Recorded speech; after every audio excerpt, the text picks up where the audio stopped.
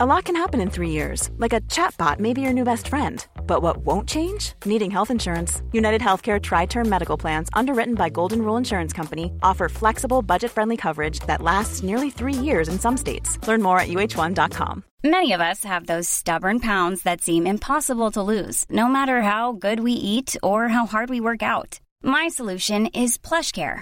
PlushCare is a leading telehealth provider with doctors who are there for you day and night to partner with you in your weight loss journey. They can prescribe FDA-approved weight loss medications like Wegovy and Zepbound for those who qualify. Plus, they accept most insurance plans. To get started, visit plushcare.com/weightloss. That's plushcare.com/weightloss.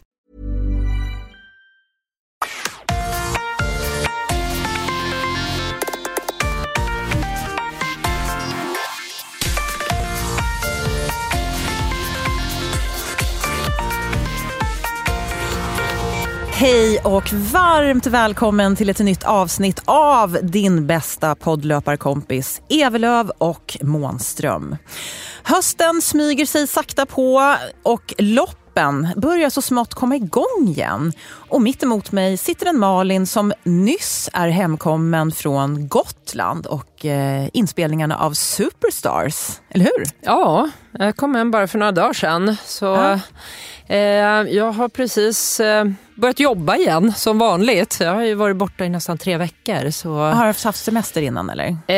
Ja, jag hade ju semester innan det och sen 3 veckor inspelning. Var det 3 veckor? 3 veckor nästan. Ja. Men du skämtar? Nej. Så ni har varit på Gotland i 3 veckor? Jajamän. Så, men ni får betalt för det här, hoppas jag? Jag får betalt för det. Jag tänkte väl, det är mycket arbete som går förlorat där. Ja, men det är det. Men de betalar för att man ska vara där hela tiden. Så att de har ju inte det där att oavsett hur långt man går i programmet så är alla kvar till slutet. Så att, okay. Och så får man det är ändå schysst. Betalt för det. Så att, men du, jag såg att Sulan hade släppt på dina löparskor och då har du ändå limmat dem en gång under tävlingarnas gång. Så det var hårdkörning där alltså. Det är det. Alltså, det är inte att leka med att vara med i ett sånt där program. Man möter ju alltså tävlingshuvuden av högsta rang och även om många har lagt av för många år sedan så sitter det där i. Så att det är otroligt kul att fortfarande även för mig komma och leka att jag är gammal elitidrottare och stå på en startlinje och så smäller det när startskottet går. Alltså då drar ju alla iväg i högsta fart och ingen ger sig. Det är på allvar. Så jag är faktiskt tacksam att jag är hel och inte har gjort illa mig. För det kan hända. Det finns risk för det. Men vilka var de andra förresten? Det är ju Peter Forsberg, Foppa, André Myhrer, gamla alpinisten, Josefin Öqvist, fotbollstjej, Erika Johansson, längdhopperskan, en av mina bästa vänner, så det var kul att ha henne där. Ja, just det. Och sen var det en längdåkartjej som hette Emma Wikén. Ja, okej. Ja. Och sen hade vi en handbollskille som hette Louis Sand. Och så Anders Svensson, fotbollsspelare. Men det är lite olika länge sedan de la av karriären. Är inte det lite orättvist? Att vissa nästan fortfarande är elittränade och andra har... Men Foppa har väl inte... eller är han i bra form? Men han är ju stark. Grejen är så här att vi var 4 stycken 70-talister som var från 45 till 49. Jag var faktiskt äldst. Det kändes väldigt... överraskande att jag inte Foppa äldre än dig? Han är 1 år yngre faktiskt. Okay, men vi var liksom i samma ålder ungefär. Vi 4 och sen var det 4 ungdomar som vi kallar dem för. Och de var ju från 29 till 38 år. Och framförallt André Myhrer la jag för 1 år sedan. Och är i väldigt bra form. Ja, exakt. Och sen har vi några som liksom nästintill inte har lagt av. Utan var precis på vippen. Så att det gäller ju att ligga i om man ska... Jag la av för 19 år sedan. Men när fick du veta att du skulle vara med på det här? Det var väldigt sent faktiskt. Jag tror att det var på grund av corona-året här så de har haft väldigt sena castingar. Så att det var faktiskt i maj, slutet av maj. Jag tror bara typ 2 månader innan inspelningarna började. Någonting sånt. Så att det är inte mycket tid att spela på. Men du har tränat, har du tänkt på att du ska göra det här och liksom tränat specifikt mot det, eller? Nej, alltså mitt problem var ju att när jag fick reda på det här, då var jag inne i en rehab-slutfas. Jag hade inte sprungit på 3 månader. Just det. Så jag var ju egentligen... Jag var inne i en fas i slutet av att jag började känna att jag kan tacka ja till det här. För att jag inser ju att ska jag vara med på en sån här grej, då måste man vara 100% hel. Det går inte att liksom komma och halvhalta och vara rädd för att maxa. Utan jag kände att jag måste vara 100%. Så det här måste varit nästan en bit in i juni. För jag hade liksom börjat känna att jag kommer att kunna bli hel. Men det som var väldigt bra för mig var väl att jag har kört extremt mycket styrka och rehab under hela våren och blivit liksom, allmänt stabil och stark i kroppen. Och sen är det ju, får man ju säga så här, det är ju inte extremt mycket löpning. Vad jag i alla fall kallar löpning, alltså konditionsbaserad. Andra kanske inte håller med. Jo, alltså det är ju löpning, men då är det ju explosiva, snabba grejer mest. Så att det är väldigt lite, alltså jag kände ju det att löpningen kommer inte vara problemet för mig på det här, utan det är ju mer att hålla ihop helheten. Och, så att jag tror faktiskt att det var väldigt bra för mig att jag hade haft min långa styrke- och rehabperiod. Det var nästan bättre än att jag kanske hade specialtränat löpning. Ja. När får man titta på det här då? Det här kommer inte förrän i februari. Aha, så det är ett halvår. Ja. Okay. Så att jag får ju inte säga någonting om utfallet här. Eller men är något, du nöjd med din insats då, om man frågar så? Det är absolut. Jag känner så här att jag fick utlopp för att liksom köra på och maxa mot tävlingsmänniskor. Och jag fick liksom testa väldigt mycket olika grenar.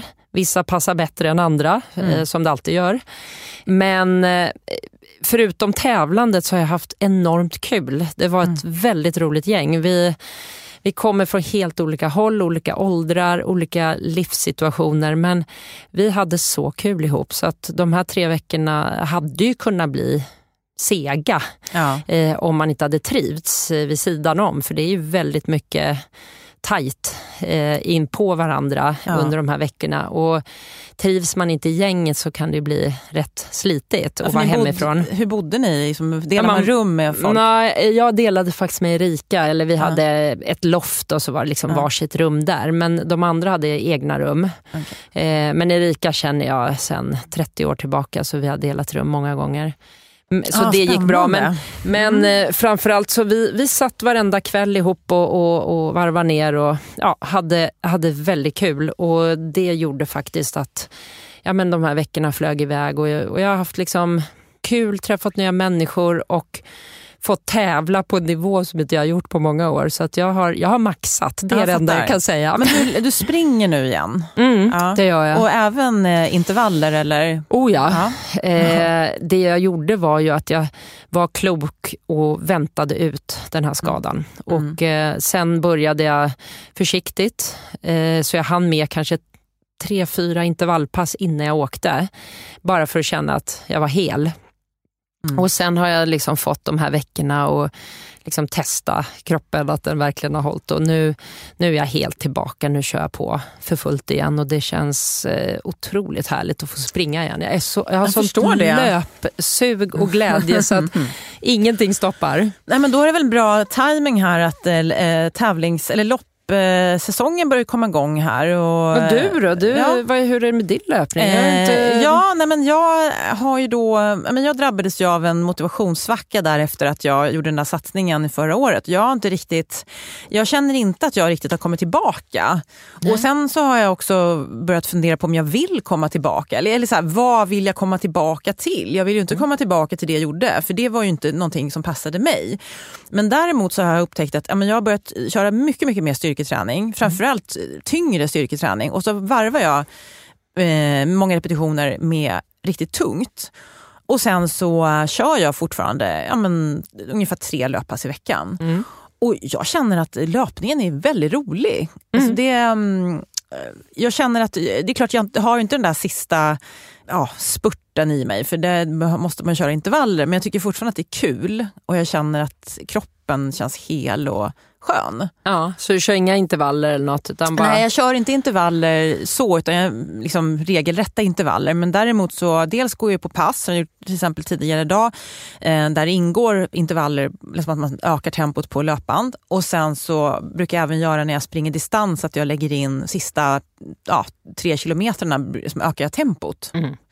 Och det tycker jag funkar jättebra för mig. För då är man rejält flåsig. Och det funkar för mig. Sen får jag se om jag får feeling och börja köra intervaller igen. Men det lockar inte jättemycket just nu faktiskt. Ja, men det är väl otroligt bra att bara gå på känslan. Man kommer i olika faser, olika perioder och bara följa huvudet. Trots allt så säger jag alltid att det här med träning ska ju vara kul. Ja, men exakt. Och då får man hitta vad som passar här och nu. Ja, men exakt. Och jag upplever ju också så här att många som hör av sig till mig och som har tappat motivationen, de tror att man måste köra på ett visst sätt. Och det måste man ju inte. Alltså det kan vi slå fast här och nu. Det finns ju inga rätt eller fel, utan strunta intervaller eller kör intervaller. Det är du som bestämmer. Ja, och som sagt, kroppen är ju den, som sagt, mitt halvår tillbaka här har ju varit extremt lite löpning, men väldigt mycket träning. Och jag känner mig nu liksom allmänt sett i väldigt liksom stabil.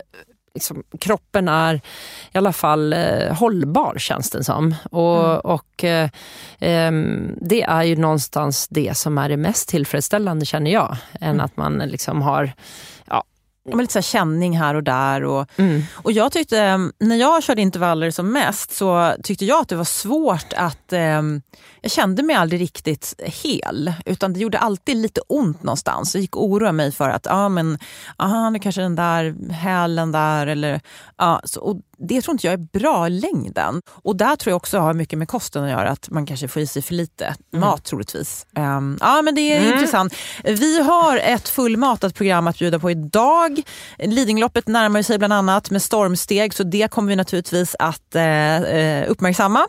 Massvis med intressanta lyssnarfrågor från er har kommit in.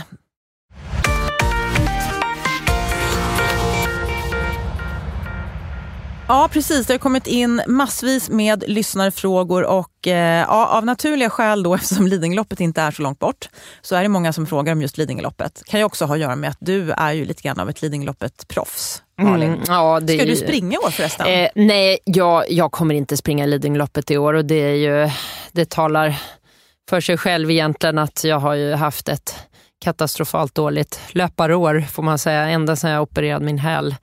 I november så var jag borta 2 månader av det, och det var ju planerat. Men sen blev det ytterligare 3 månader här utan löpning. Så jag har sprungit alldeles för lite för att jag ska känna att jag är tränad för att kunna göra något vettigt av det. Och jag är dessutom rädd att det skulle bli för hårt. Jag känner att det måste det vara liksom att du känner att idag kan jag göra en bra tid. Eller skulle du kunna ställa upp i ett lopp och så här, jogga runt för att det är så här kul och njuta av stämningen och göra lite high five med publiken? Absolut inte.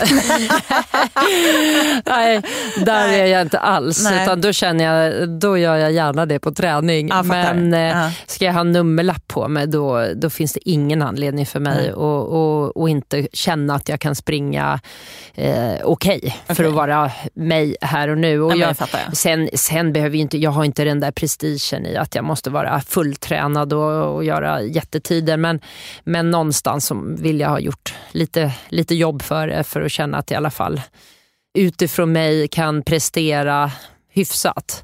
Ja, men det är lite, så talar väl en elitidrottare? Liksom. Ja, för annars, varför ska jag tävla annars så kan jag ju lika gärna bara träna. Och nu är jag inne i en jättefin tillbaka comeback till träning bara, och jag njuter verkligen av att få springa och bara tar det lite uppbyggande här nu. Så att, men hur känns det när du springer idag då? Du känner ingenting överhuvudtaget av skadan? Nej, det gör jag inte. Jag kände lite grann när jag började i början av juli. Började jag jogga, och framförallt kände jag mig extremt tung. Ja, men det är skönt att du även kan göra det. Sprang 4-5 kilometer i långsam fart och kände mig blytung helt enkelt. Ja. Men tack och lov så har jag varit där förr. Och det är något som faktiskt är väldigt nyttigt för mig att få med mig. För jag känner ju med att jag tränar många motionärer i olika situationer, så tycker jag faktiskt att det bara är sunt för mig att få känna på att inte alltid vara i toppform. Det är lättare att leva sig in i hur motionärer har det om man får ha det lite tungt ibland. Ja, både det, men sen också att det faktiskt går att ta sig tillbaka relativt snabbt om du har tränat annat. Ja. Så att även om det kändes verkligen blytungt i början för mig, så tog det inte jättelång tid innan det började lätta. Och innan det faktiskt kändes riktigt bra. Och det är också väldigt viktigt att ha med sig när man liksom, så att man inte går ner sig i källan helt och tror att nu är all löpning borta för all framtid här. För Nej, men det är ju så, hjärtat vet ju inte vad man gör för aktivitet. Så det är ju det här liksom, trögheten i början, det handlar ju mest om att kroppen inte är van vid det rörelsemönstret. Så det är ju bra också för de som lyssnar som kanske har en motivationsvacka och känner så här, men jag vill inte springa. Nej, men gör inte det då. Gör någonting annat som du får upp pulsen i. Så, ja. Nej, och styrka då kommer man väldigt snabbt tillbaka. Gud, och det är det viktigaste. Och man ska bara igenom de där tunga passen i början och tillåta sig att ha dem. Ja. Men det är bara att överleva. Vad heter det på löparspråk? Kliv, överleva. Jag kanske är det. Är det någon sån där den har inte jag hört, mantra som det låter väldigt mycket löp och snorsport. Hur som helst. Nej, så Lidingöloppet. Nej, jag kommer inte dit. Du ska inte köra. Men det är liksom några personer här och jag ska bara säga vilken typ av frågor vi har fått in. Dels, det kan vi ta lite senare här med backintervaller. Men de undrar ju hur man ska lägga upp träningen då sista veckorna här inför loppet. Om man får in ungefär 3 pass i veckan. Och sen är det en här som undrar vad man ska prioritera för pass om man vill komma ner mot 2:45-2:30. Så då vet ju inte vi vad den här personen är kapabel till eller har gjort tidigare. Så det är lite svårt att svara på. Ja, och därav, jag säger så här att skillnaden på Lidingöloppet mot ett annat plattare långlopp är ju att det krävs mera styrka och det krävs mera pulsträning för att man klarar sig liksom inte på den här liksom asfaltsplatta löpningen bara för man blir väldigt utsatt sen i de här backarna både uppför och nerför.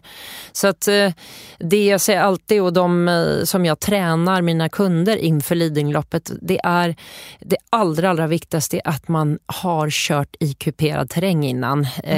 Och då är det om det är distanspass eller slänga in intervaller i kuperat, men det är viktigt att få den träningen för annars så tar man stryk där ute. Man måste vara van vid mjölksyra helt enkelt och jobba med mjölksyran. Ja, och att kroppen är van i att gå upp i mjölksyra och sen kunna fortsätta springa på platt och få bort mjölksyran och de här pulshöjningarna som kommer att ske.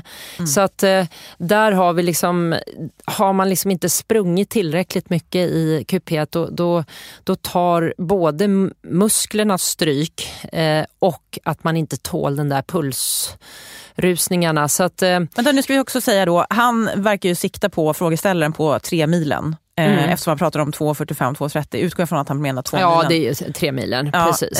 För det finns ju andra distanser också. Men det är ju, alla distanser är ju kuperat. Det är liksom oavsett vilken du väljer så är det samma. Du får backarna. Och det är det som jag tycker är så härligt med det loppet, att det innehåller liksom flera moment. Det är inte bara ett långlopp utan det är just den här att man faktiskt får inkluderat det här med pulshöjande inslag och råstyrka. Så att om man nu känner att man vill putsa lite här sista veckorna så är det att har ni tillgång till ett kuperat terrängspår och i närheten så ger det ut där på många av era pass. Liksom det kan vara även lugna pass, men att man ändå får den där tåligheten och bara behöver inte springa fort i backarna hela tiden, men bara liksom att vänja in kroppen med det. För han kommer ju inte att ligga och pusha stenhårt på 3 milen. Han kommer ju att ligga i någon slags alltså, lite snabbare än distanstempo, eller hur? Alltså det blir ju inte mycket snabbare. Nej, men då är det mer att benen ska bli tåliga till den där liksom att man drar på sig ändå lite syra i backarna och så springa av sig det och så hitta teknik nerför så att man inte liksom bromsar på fel sätt. Men alltså, kan man hämta hem det på några veckor innan bara? Det beror ju på vad han ligger idag. Han kanske ligger på 2.46. Det vet vi inte. Så det beror ju på hur långt, alltså han kanske är i det spannet och det är bara liksom en liten putsning som ska till, det vet jag inte, men så det är ju liksom att och även kan liksom slänga in så mycket pass som möjligt i kuperat, även om det är som sagt lugna pass. Så det är inte liksom bara att gå och köra ren backträning, utan hitta kuperade rundor. Det bör man ju också kanske lyfta fram, att det är en man som ställer frågan, för att det är ju lite olika i, ja men generellt i alla fall, män och kvinnor presterar ju olika, så att liksom 2:30 för en man, det är ju liksom en helt annan tid för en kvinna oftast. Ja, vi har ju alltså silvertid eller medaljtid. Det är väl 2:38 va? 2:38 tjejer och 2:15 för killar. Ja. Så det säger sig självt att det är ju rätt stor skillnad på vad man bedömer är liksom likvärdigt då. Ja men precis. Ja, men, det låter väl vettigt. Och sen, när tycker du att man ska sluta med den här backträningen och bara så här underhållsträna inför loppet? Det är ju liksom, du kan köra Lidingöloppet är väl på lördag eller söndag, så det är ju den helgen. 3 milen är väl på lördagen? 3 milen är nog på lördagen, men 15, de andra, det är ju hela helgen där, så det beror på vilket lopp man springer. Men du kan ju springa något ordentligt helgen innan, men sen måste du släppa av hela sista veckan egentligen, alltså, med bara lättare grejer.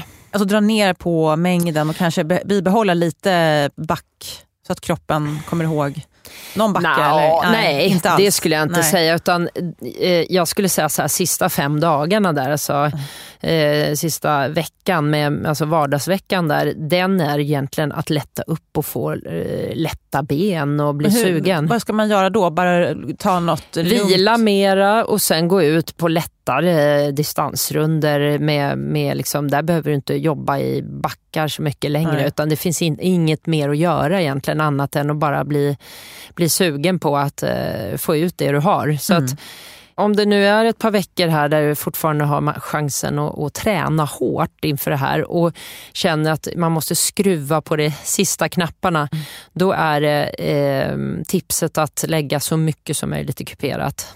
Jag är helt enig med dig. Jag skulle också vilja tillägga bara att det som är trevligt, det är ju om man, nu tjatar jag jämt om där, om man väcker sin rumpa lite. Om man gör lite så här flowgun på den eller gör lite så här lätta utfall, det behöver ju inte vara med vikter, men bara att rumpan väcks till liv så att den kan utnyttjas där på Lidingö. För det kommer man ju att tycka är väldigt trevligt. I uppförsbackarna är det ju det som är motorn. Exakt. Rumpa och baksida är ju det som... Hur gör du, Malin? Brukar du tänka specifikt så här, nu ska jag kicka igång rumpan här? Eller kommer det av bara fart? Jag tror att den är van att kicka igång där. Nej, jag gör inget speciellt. För mig är det ju som sagt, jag försöker göra träningen som krävs innan och sen bli så sugen som möjligt de sista dagarna, så att man är beredd att kämpa också. För det här är ju fysiskt sett ett krävande lopp, men det är också mentalt att man ska liksom orka hela vägen att stå i de här krävande partierna när man börjar bli riktigt trött. För där får man liksom inte det där gratis. Du kan inte bara lyfta benen så är du igenom, utan du måste trycka. Ja, det är inte riktigt ett asfaltslopp ju, utan det är någonting helt annat det här. Så därför är det ju också styrketräning också viktigt inför det här. Att det liksom, att man är stark i bålen, att man har liksom lite mer styrka än bara den där långdistansträningen. Man orkar hålla uppe. Men är det någonting som han ska göra nu då inför? Tycker det kan han absolut. Blir inte kroppen inte jättemycket då? Nej, alltså det är ju inte, behöver inte köra tung styrka, men liksom bålstyrka är ju extremt värdefullt inför Lidingöloppet, för du har det både uppför och du har det i nedförsbackarna. Just det. Orka hålla upp kroppen, så att lite, men har liksom kroppsvikten räcker, eller han och alla andra, har man inte lagt så mycket fokus på det, så tryck gärna in mycket av det, för det blir man ju inte tung i löpningen av, det blir man ju bara stabil av. Ja, men det var faktiskt en som frågade mig, så, men jag ska springa, jag vet inte vad det var för lopp, så, jag vet inte hur jag ska träna, ska jag få in lite fler löppass? Och då sa jag bara, nej men alltså, jag tycker du ska strunta i att springa, utan jag tycker du ska köra lite aktivering, alltså inte styrketräning så, men ändå så här, väcka musklerna till liv och köra lite rörlighet. Och sen kom den här personen tillbaka och bara, men gud, jag fick liksom den här känslan på loppet. Det var ju en helt annan känsla. Jag brukar alltid vara trött från start. Man bara, ja men då troligtvis så har den här personen tränat för mycket in i det sista. Och nu så plötsligt liksom var det någonting helt annat. Så... Nej, men det är därför jag säger så här, när man kommer in i sista veckan inför ett lopp, då är det ingen idé att tänka att jag ska få in ytterligare ett backpass, jag ska få in ytterligare ett långpass, utan då är det färdigtränat. Du kan inte göra mer inför det loppet. Däremot så kan du få fram det du har, och det är ju det som är det härliga, att stå på startlinjen och känna att det spritter i benen och du är sugen mentalt och du är lätt från start. Det är så skönt. Och sen har du förhoppningsvis den där grundstyrkan, att du har tränat bra inför, så att den plockar du fram sen. Men att träna för hårt inpå, då blir du bara sliten. Ja, både i huvudet och i kroppen. Ja. Ja, men jag hoppas att du kände att du fick ett bra svar där, och men vi får önska lycka till helt enkelt. Ja, verkligen. Jag hoppas vara tillbaka nästa år. Vi spinner vidare på Lidingöloppets ingredienser kan man säga, och tar en fråga här som handlar om backintervaller, Malin. Och då har vi fått den här frågan. Hej, jag älskar podden och jag är så glad för ett nytt avsnitt. Jag undrar om ni kan prata lite om backintervaller. Jag har tränat löpning regelbundet i 20-25 år med avbrott vid 3 stycken graviditeter. Jag har haft ett längre skadeuppehåll på cirka 9 månader på grund av höftskada och är tillbaka i löpning regelbundet efter skadan sedan våren 2020. Jag har byggt upp kroppen långsamt efter skadan och känner mig stark och vill nu satsa på lite fart och bli snabbare. Springer intervaller en gång i veckan och varvar snabba, korta och långa intervaller på plant underlag med backintervaller. När jag springer backe varvar jag långa backintervaller på 1,5 minut. Lite mindre branta backar med branta och korta 30 sekunders backar. När jag springer korta branta backar är det benen som tar slut, inte flåset. Benen känns tunga i kort backe och jag orkar inte trycka på. Jag har liksom inte kraft i benen. Vad är ert tips här? Fler backar, styrketräning eller vad ska jag göra? Ja, jag vet ju inte om man har känt så här innan den här skadan, om det har kommit att det har blivit segare efter den. Men det som jag skulle tipsa om här är ju att kanske köra, alltså i och med att det är benen som tar stryk mer än flåset, så är det ju styrkan i benen på något sätt. För det här är ju mer... Och när det kommer till kort så är det ju liksom lite mer då mjölksyratålighet och explosivare. Så det hon skulle kunna göra som bygger väldigt mycket upp benstyrkan och just spänsten är ju att köra såna här mångsteg upp för backe. Alltså såna här långa löpskolningskliv. Alltså det är som ett långt löpsteg med knälyft, liksom som ett 3-stegshopp. Ja, det är väldigt avancerat. Man kan ju googla mångsteg så får man upp... Ja, men precis, det är svårt att beskriva helt i hur det ser ut. Men det är ju såna här, alltså i en, inte allt för brant backe, men i en sluttande backe, köra liksom 30 meter upp och just köra såna här så att det blir som en löpnära styrketräning för benen. För där får du både spänst och styrka. Det är just den här som kan hjälpa till i att man får den där löpspänsten, och styrkan är ju just lite mer hoppövningar. Det är ju samma som att köra, alltså du kan ju köra grodhopp och borsovhopp. Ja just det, gud det har jag provat någon gång när du coachar mig. Får brutal träningsvärk bara. Ja, de är inte att leka med. Nej, men där får du ju aktivera rumpan om man nu är ute efter det också. Där är rumpan verkligen påkopplad. Så att jag skulle liksom, för att få tillbaka eller få upp den liksom benspänststyrkan, så är det mycket hopp alltså. Spänsthopp av olika karaktärer. Och just gärna uppförsbacke på de där mångstegen, då är de ännu effektivare. Men hon är ju lite inne på styrketräning och det kanske inte heller är en dum idé. Men och då menar man inte att hon ska köra svintungt, men däremot att hon kanske lite vikt på och sen kliva upp på någon låda. Absolut, step up med vikt och även utfallssteg med vikt kan du ha och knäböj är jättebra. Alltså de här klassiska, om man nu kan tänka sig att gå till ett gym där det ändå finns vikter, så sån ren och skär klassisk benstyrka är jättebra också i kombination med den här liksom löpnära spänststyrkan mera, för man kan ju bli rätt tung av tung benstyrka på gym, men om man liksom kombinerar det med lite spänststyrka så kan det bli rejält bra.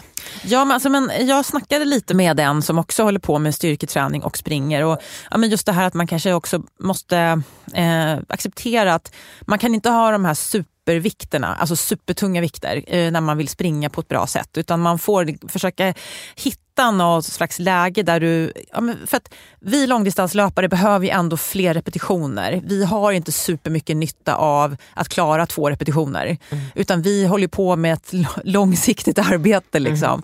Så även om vi pratar explosivitet så är det ju ändå explosivitet i en långdistanslöpning. Så att det kan vara bra att ha bakhuvudet. Man kan köra 10-12 reps också utan att det är och även med lite tyngre vikt, men man behöver ju inte de här 2-3 reps alltid. Nej, om man ju inte ska bli en sprinter. Exakt. Så att jag tror att hon ska satsa lite mer då på att faktiskt få tillbaka den här benstyrkan. Både i styrketräning och i hoppstyrka. Ja, och sen och fortsätta med backar, absolut. Precis. För det är lite frånskjutet här som behöver boostas. Ja, och det är ju även vadhopp, så att nu pratar vi inte bara att låren ska bli starka, utan det är ju de här liksom olika spänsthopp för vaderna också, så att för där sitter mycket av, som du säger Petra, frånskjutet, och att man orkar hålla sig ändå upp och inte liksom sjunka igenom när man blir trött. Nej, och sen jag har ju också då insett att fötterna, där har vi ganska mycket muskler. De är också viktiga i det här skedet när man då är mycket på framfoten. Då är det superbra att det behöver inte vara så avancerat, men gå lite på tå hemma. Kör lite så här tåhävningar, alltså så att hopprep som jag säger. Men det som du tycker funkar för dig, gå på tå hemma eller gå på hälen hemma, alltså så här, fötterna ändå, att du känner att de är där, för det är de som ska jobba väldigt mycket när du ska göra de här korta sprintarna upp för backen. Nej, och sen är det bara att fortsätta träna backar också, självklart, för det är man blir bättre av det om du kör fler och fler backar. Sen kan man behöver inte alltid vara så brant för att det ska vara kort, utan man kan köra liksom så att det är lite mindre lutning, men ändå kort, så att du har kanske lite mer kraft då, och trycka på med ännu högre fart. Så att det där kan man ju också variera. Ja, men det är klokt sagt tycker jag, för att jag såg någon gång, jag vet, det var när jag skulle springa maran, då hade ju Anders Salkai, han hade någon sån här sprintbacke, och den körde ju han i en hiskeligt brant backe, alltså den var tokbrant. Och då kände jag ju att liksom, men jag tror inte att det där riktigt, jag tror jag kommer att paja min baksidor om jag gör det där. Nej, och det behöver inte vara så brant. Nej, risken om det är för brant backe är ju att man tappar löptekniken helt, att du liksom inte orkar hålla ihop några bra löpsteg, och då bättre att gå nästan. Då tycker jag att faktiskt, men då tycker jag det är bättre att minska på lutningen lite och ha ett bra löpsteg och trycka på med fart, så blir du trött istället. Så att och skulle det vara det här som vissa får för sig, att man ska upp för en slalombacke och sånt där, men då tycker jag det är bättre att bara gå då. Ja, men det är också bra. Det är också bra, men då blir det mer liksom bara råstyrka med flås, men där tycker inte jag det är någon idé att springa ens, utan då är det bättre att springa när man kan ha ett bra löpsteg. Du vet att jag har sagt det här förut, så nu blir det lite repetition för dig då, Malin, men jag satt ju mitt 5 kilometers pers några dagar efter att jag kört ett sånt pass, alltså stavgång i Hammarbybacken. Helvete vilket frånskjut man fick, kan jag säga. Så det vill man testa någonting nytt, för det bör man ju också våga.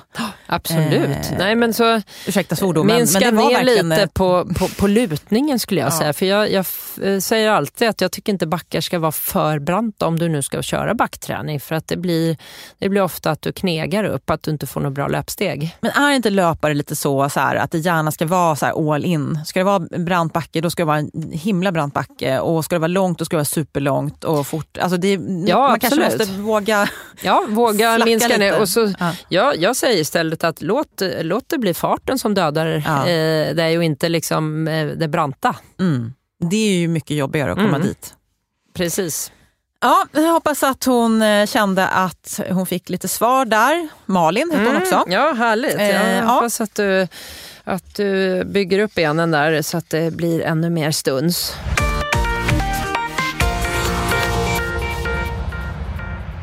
Vi har fått in en fråga här från Linda. Hon skriver så här. Roligt med ett nytt avsnitt att se fram emot. Min fråga gäller styrketräning och löpning. Vad jag har förstått så tränar Petra lite tyngre styrketräning just nu, vilket jag också gör. Jag vill bygga muskler, men jag vill också springa. Jag vill inte tappa min kondition. Hur planerar man sina pass för att inte alltid vara lite sliten? Vad är realistiskt att tänka kring löpningen? Hur gör man för att bara upprätthålla konditionen under en period? Långpass, intervaller, myspass? Ska jag springa Göteborgsvarvet virtuellt nu den 11 september blir det väl, va? Ja, det måste det vara. Och är anmäld till Stockholm Marathon i oktober. Båda dessa lopp är anmälningar som är gjorda innan pandemin. Är egentligen inte så sugen på att springa dessa längre, men kommer förmodligen att fullfölja ändå. Sen har jag inga mer lopp inplanerade. Så egentligen handlar min fråga om man vågar släppa löpningen ett tag för att bygga mer muskler, men utan att konditionen ska hamna på noll. Och jag glömde skriva. Hon lyssnar på vår podd och tycker den är bäst också. Ja, härligt. Den får vi inte glömma. Den måste vi läsa upp. Nej, men Petra, du var ju inne på det här lite tidigare, för du är ju på ett sätt inne i en sån period själv, vad jag förstår. Ja, och jag kan verkligen lugna Linda med att man tappar inte konditionen så som man kanske föreställer sig. För alltså, styrketräning är ju också flåsigt. Absolut. Beroende på hur man lägger upp den. Men jag känner i alla fall under mina pass att jag har puls. Ja. Så att det tränar ju konditionen då också. Speciellt om du kör stora muskelgrupper eller flera muskelgrupper.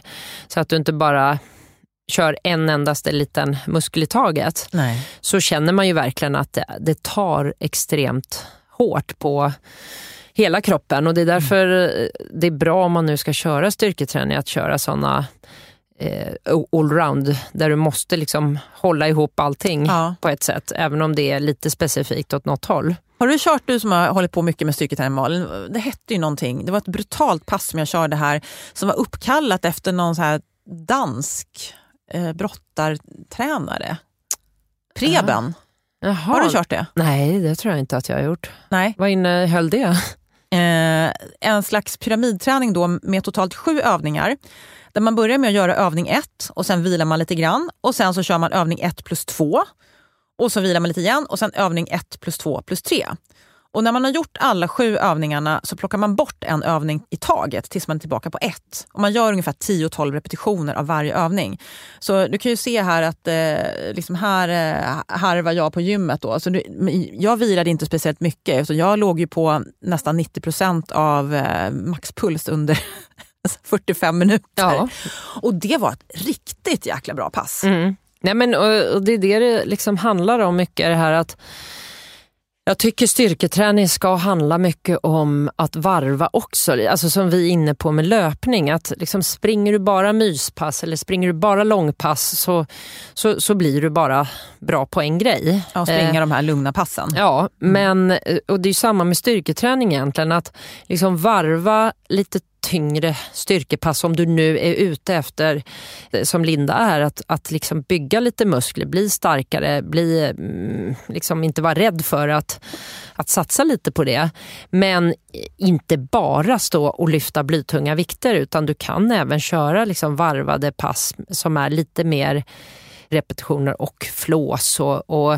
Men där hade ju du i den där preben-varianten såg det ut som du både hade vikter och att det ändå var liksom hyfsat med repetitioner. Ja, alltså sen ska vi kanske tillägga då att det här är inget pass som man gör varje vecka.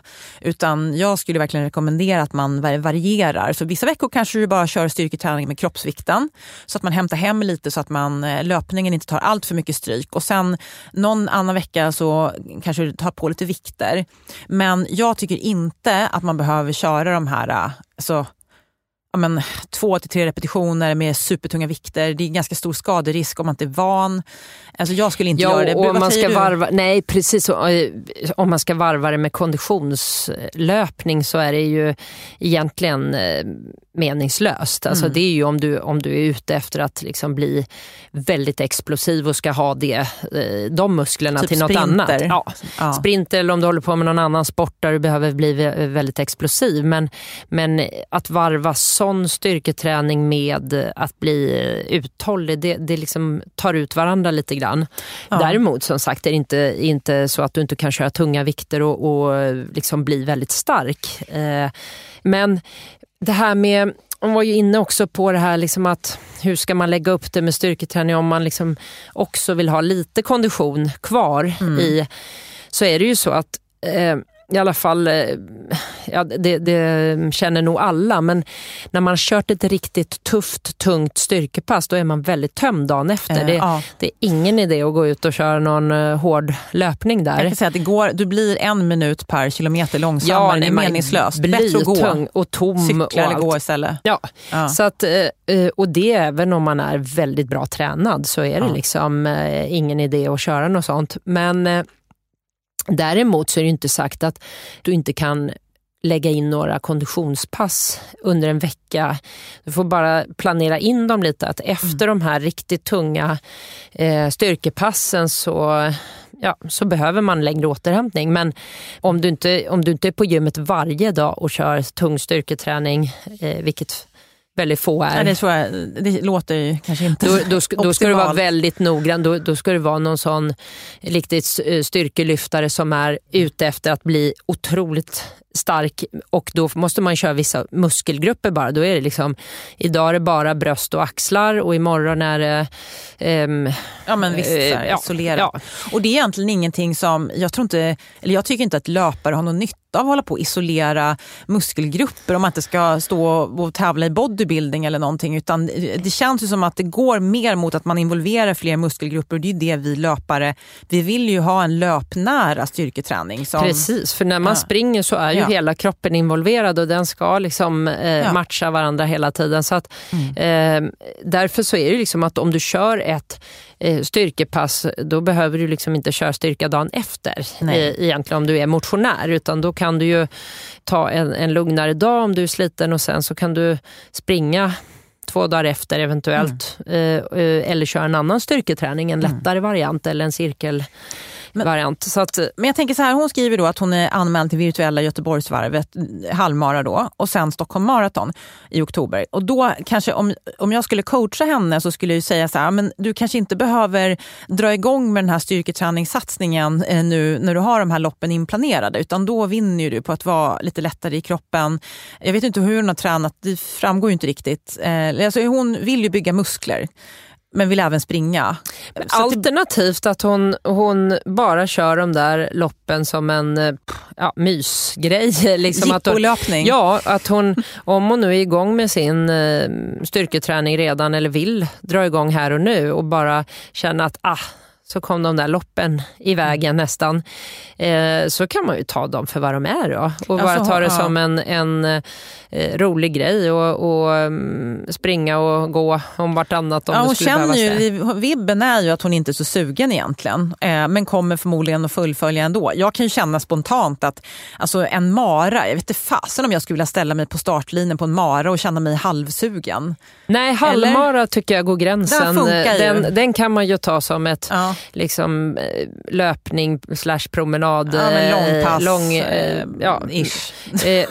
Men mara är ju något helt annat.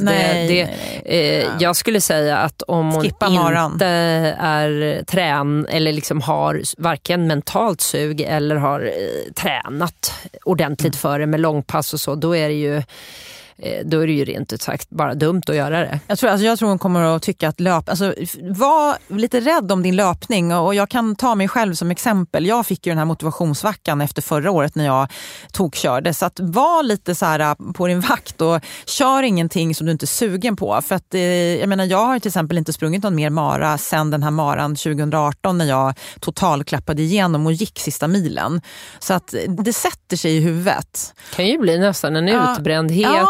Så, mentalt, även om du nu har funnit glädjen i löpningen igen, men en utbrändhet i att ta i och göra de här riktigt utmattade varianterna. Och det är ju trist att komma dit egentligen. Man ska inte behöva det, utan man inte som motionär i alla fall, tycker jag. Sen behöver man ju inte utsätta sig för de grejerna ändå, även om du inte har gått in i väggen på det. Så, men att det finns liksom en möjlighet om man har lust till det i alla fall, så att inte det mentala stoppar. Nej, och sen, som svar på frågan då, att så här, om man vågar släppa löpningen, ja det gör man. Och sen vill jag också bara lyfta fram också, det har ju lite att göra med hur man kan träna, har ju också att göra med hur gammal man är, vilket kön man har, och så här, kvinna till exempel i förklimakteriet eller i klimakteriet, där så märker ju många att man inte kan träna så tung styrketräning kanske som man är van vid, för att det blir en tuffare och längre återhämtning, så att man får vara lite vaksam på det också, hur kroppen känns. Nej, och sen vi var inne på tidigare här med släppa löpningen, absolut, och det man kan göra också är ju liksom att köra jag har ju eget exempel bara nu, mitt halvår tillbaka är hur otroligt lite jag har sprungit, men styrketränat massor och sen kört lite annan kondition, men inte tokkört jättemycket annat heller. Jag har cyklat lite, jag har simmat lite, jag har kört lite i vatten, men det mesta har faktiskt varit styrketräning av olika varianter. Sen har jag hållit igång lite kondition, men jag tycker att inte satsat på det och inte sprungit någonting, och ändå så går det väldigt snabbt att komma tillbaka. Så att det är det viktiga är att köra att du är allmänt bra tränad. Då kommer du alltid tillbaka. Gud ja. Men du behöver inte oroa dig för att konditionen ska hamna på 0. Det kommer den inte att göra. Utan man skippar maran. Ja, jag tror halvmaran kan du ta som en kul grej och så skippar du maran. Om du inte känner att det ska bli kul. Då då får du nog ta det liksom väldigt lagom i så fall, så att du inte gör något dumt och får ont. Det är ju flera, Malin, som frågar om det här med att få tillbaka självförtroendet när man har varit skadad en längre tid. Eller om man, så fort man börjar utvecklas och se resultat så blir man skadad. Så att just det här att hur bibehåller man motivationen när man det blir liksom starta hela tiden? Ja, alltså min målbild är ju alltid att du ska komma ur den perioden, att du inte blir start och stopp hela tiden, att du tränar mer rätt, får man säga då, så att det inte blir de här stoppen, för det är oundvikligt att ibland, om man har en lång period eller att man alltid tränar år efter år, då får du någonting som sätter sig någon gång i kroppen. Det är ju ingen som aldrig haft ont någonstans. Nej, man bör kanske lära sig lite av sina skador dock. Ja, precis. Och framförallt liksom hänga med i, är det samma återkommande skada? Är det nya grejer? Vad gjorde jag den gången? Varför blev jag skadad? Ta en analys av sig själv i så fall. Det är ju oftast ingen slump att du blir skadad. Utan du kan ju, om du tittar tillbaka, ofta lära dig väldigt mycket av en skada. Så att det som är målsättningen, det är ju att hitta en träningsform, en nivå som din kropp klarar. Och det är det som är det svåra. Det är därför jag säger det är det allra svåraste med träning, att hade det varit så enkelt att bara skriva ett sånt träningsprogram som funkade för alla och så blev man så bra som det stod där om du följde det där till punkt och pricka. Ja, magiska pillret. Ja, det var fantastiskt. Men det är så individuellt. Det beror helt på hur din kropp är, var du kommer ifrån, hur mycket du har tränat tidigare. Livet och i övrigt. så vidare och så vidare. Ja, period i livet och så. Så att därför så måste du hänga med och vara klok. Och det är det som är både det svåra men också det häftiga tycker jag med träning. Att lära sig det, att hänga med i sig själv. Och som sagt, är man väldigt mycket skadad, då ska man ju, tänker jag, verkligen försöka gå till botten med varför. Men får jag fråga dig då Malin, nu får du rätta mig om jag har fel, men du har haft väldigt mycket hälseneproblem. Men hur har... Eller hälproblem, egentligen inte hälsenor, hälarna. Ja. Men då, jag som inte har koll då, vad gjorde du saker annorlunda men blev skadad igen ändå? Jag gick ju till botten med varför fick jag alltid ont på samma ställen fast på båda fötterna men liksom, det är ju den enda skadan jag har haft. Jag har aldrig haft knäna, ryggen har hållit, höfterna och övriga delar i fötterna och hälsenorna. Men just alltid på samma ställe vid hälbenet, inflammation, utväxter där. Men läkarna säger ju det, jag har ju opererat det här 6 gånger, att mina fötter är byggda på det sättet. Jag har väldigt högt fotvalv, styv i foten, vilket är bra för man får bra spänst i foten, men det sliter mera på de partierna. Okay. Och sen är det ju klart att hade jag varit en kontorsrotta i mitt liv så hade jag kunnat klara mig bättre med hälarna förstås. Men jag har ju sprungit med spikskor. Ja, men du har ju varit elitidrottare. Och tävlat på belastande nivå. Men det jag lärt mig av det är ju ändå att balansera lite bättre. Också att försöka dra ner löpningen lite grann med åren. Variera mer, träna annat. Sen är det ju som sagt... man har olika svagheter och det där är min svaghet. Men jag är medveten om det och jag är mycket mer lyhörd nu för tiden. Jag stoppar tidigare tror jag. Ja, men där säger du någonting väldigt bra, det här med att stoppa tidigare. För jag upplever när jag framförallt surfar runt på Instagram då, där jag är ganska mycket. Och det är att folk vill inte riktigt acceptera att de börjar bli skadade eller på väg att bli skadade, att man har en känning, utan man fortsätter ändå. Och då stoppar de inte tid och så får de den här skadan. Och sen så är det en faktum.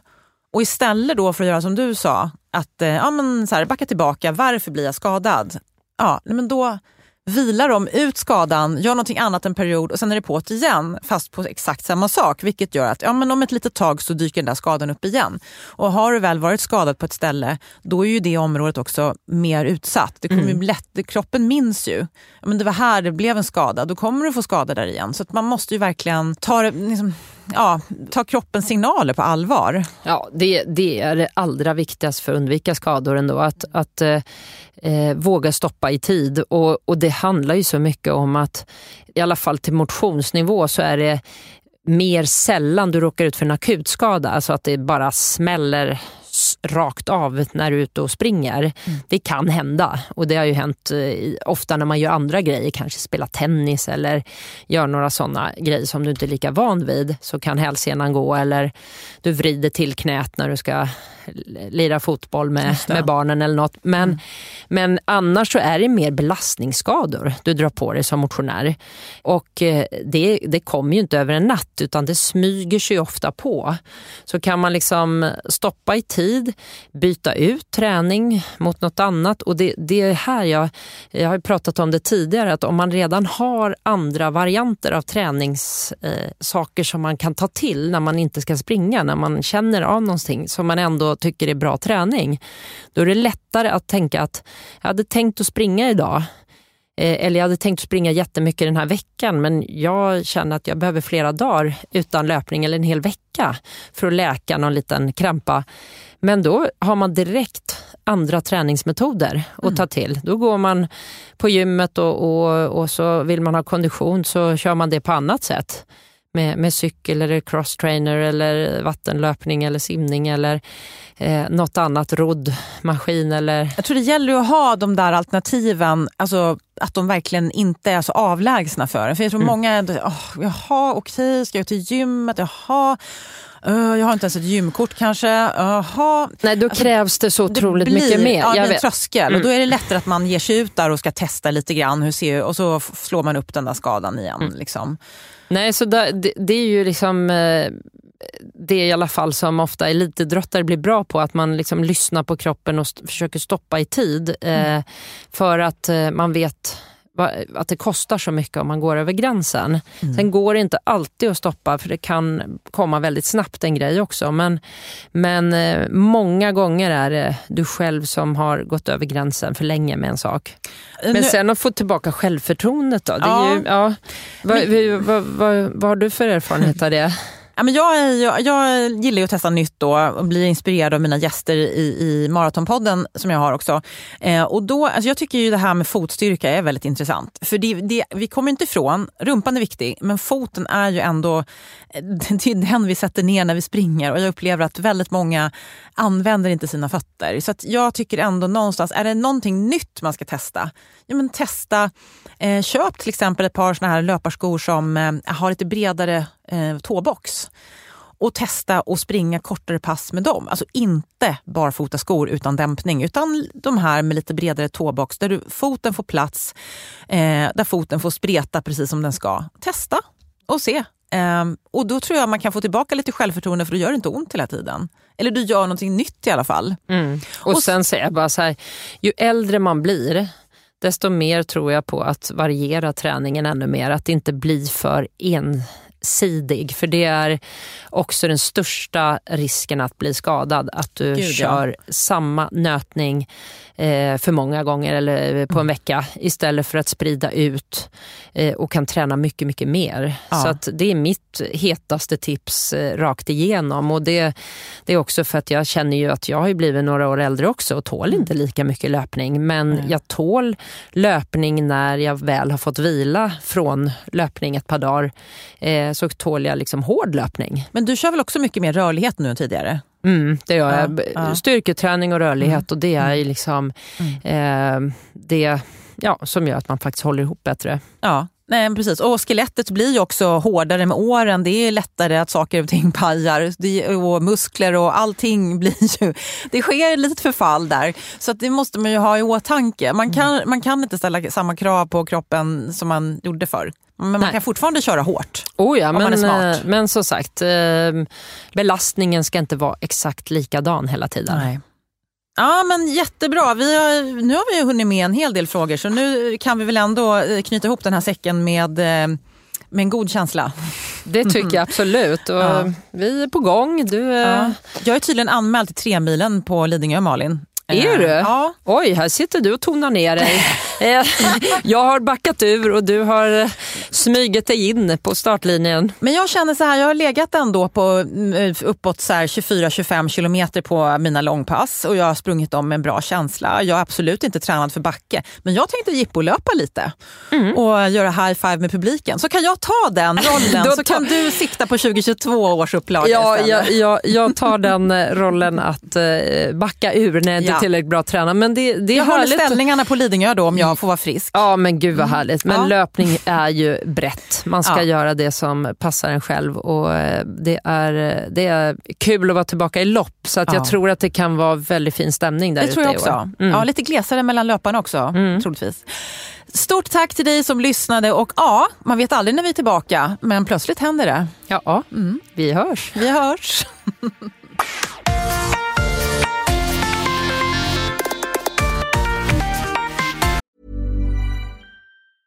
Ever catch yourself eating the same flavorless dinner 3 days in a row? Dreaming of something better? Well, HelloFresh is your guilt-free dream come true, baby. It's me, Keke Palmer. Let's wake up those taste buds with hot, juicy pecan-crusted chicken or garlic butter shrimp scampi.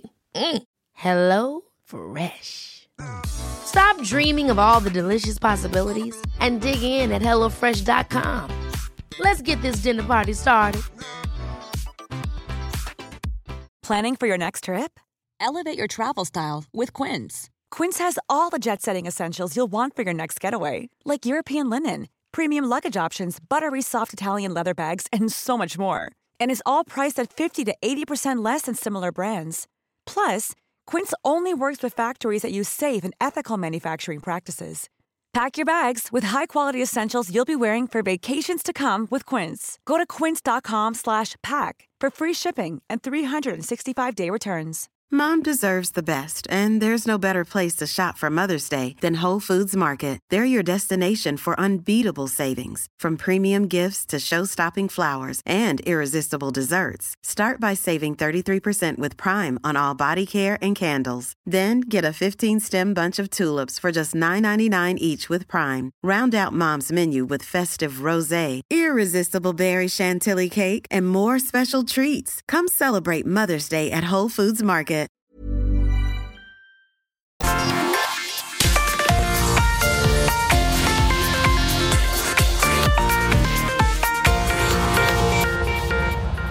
Det här programmet görs på Beppo.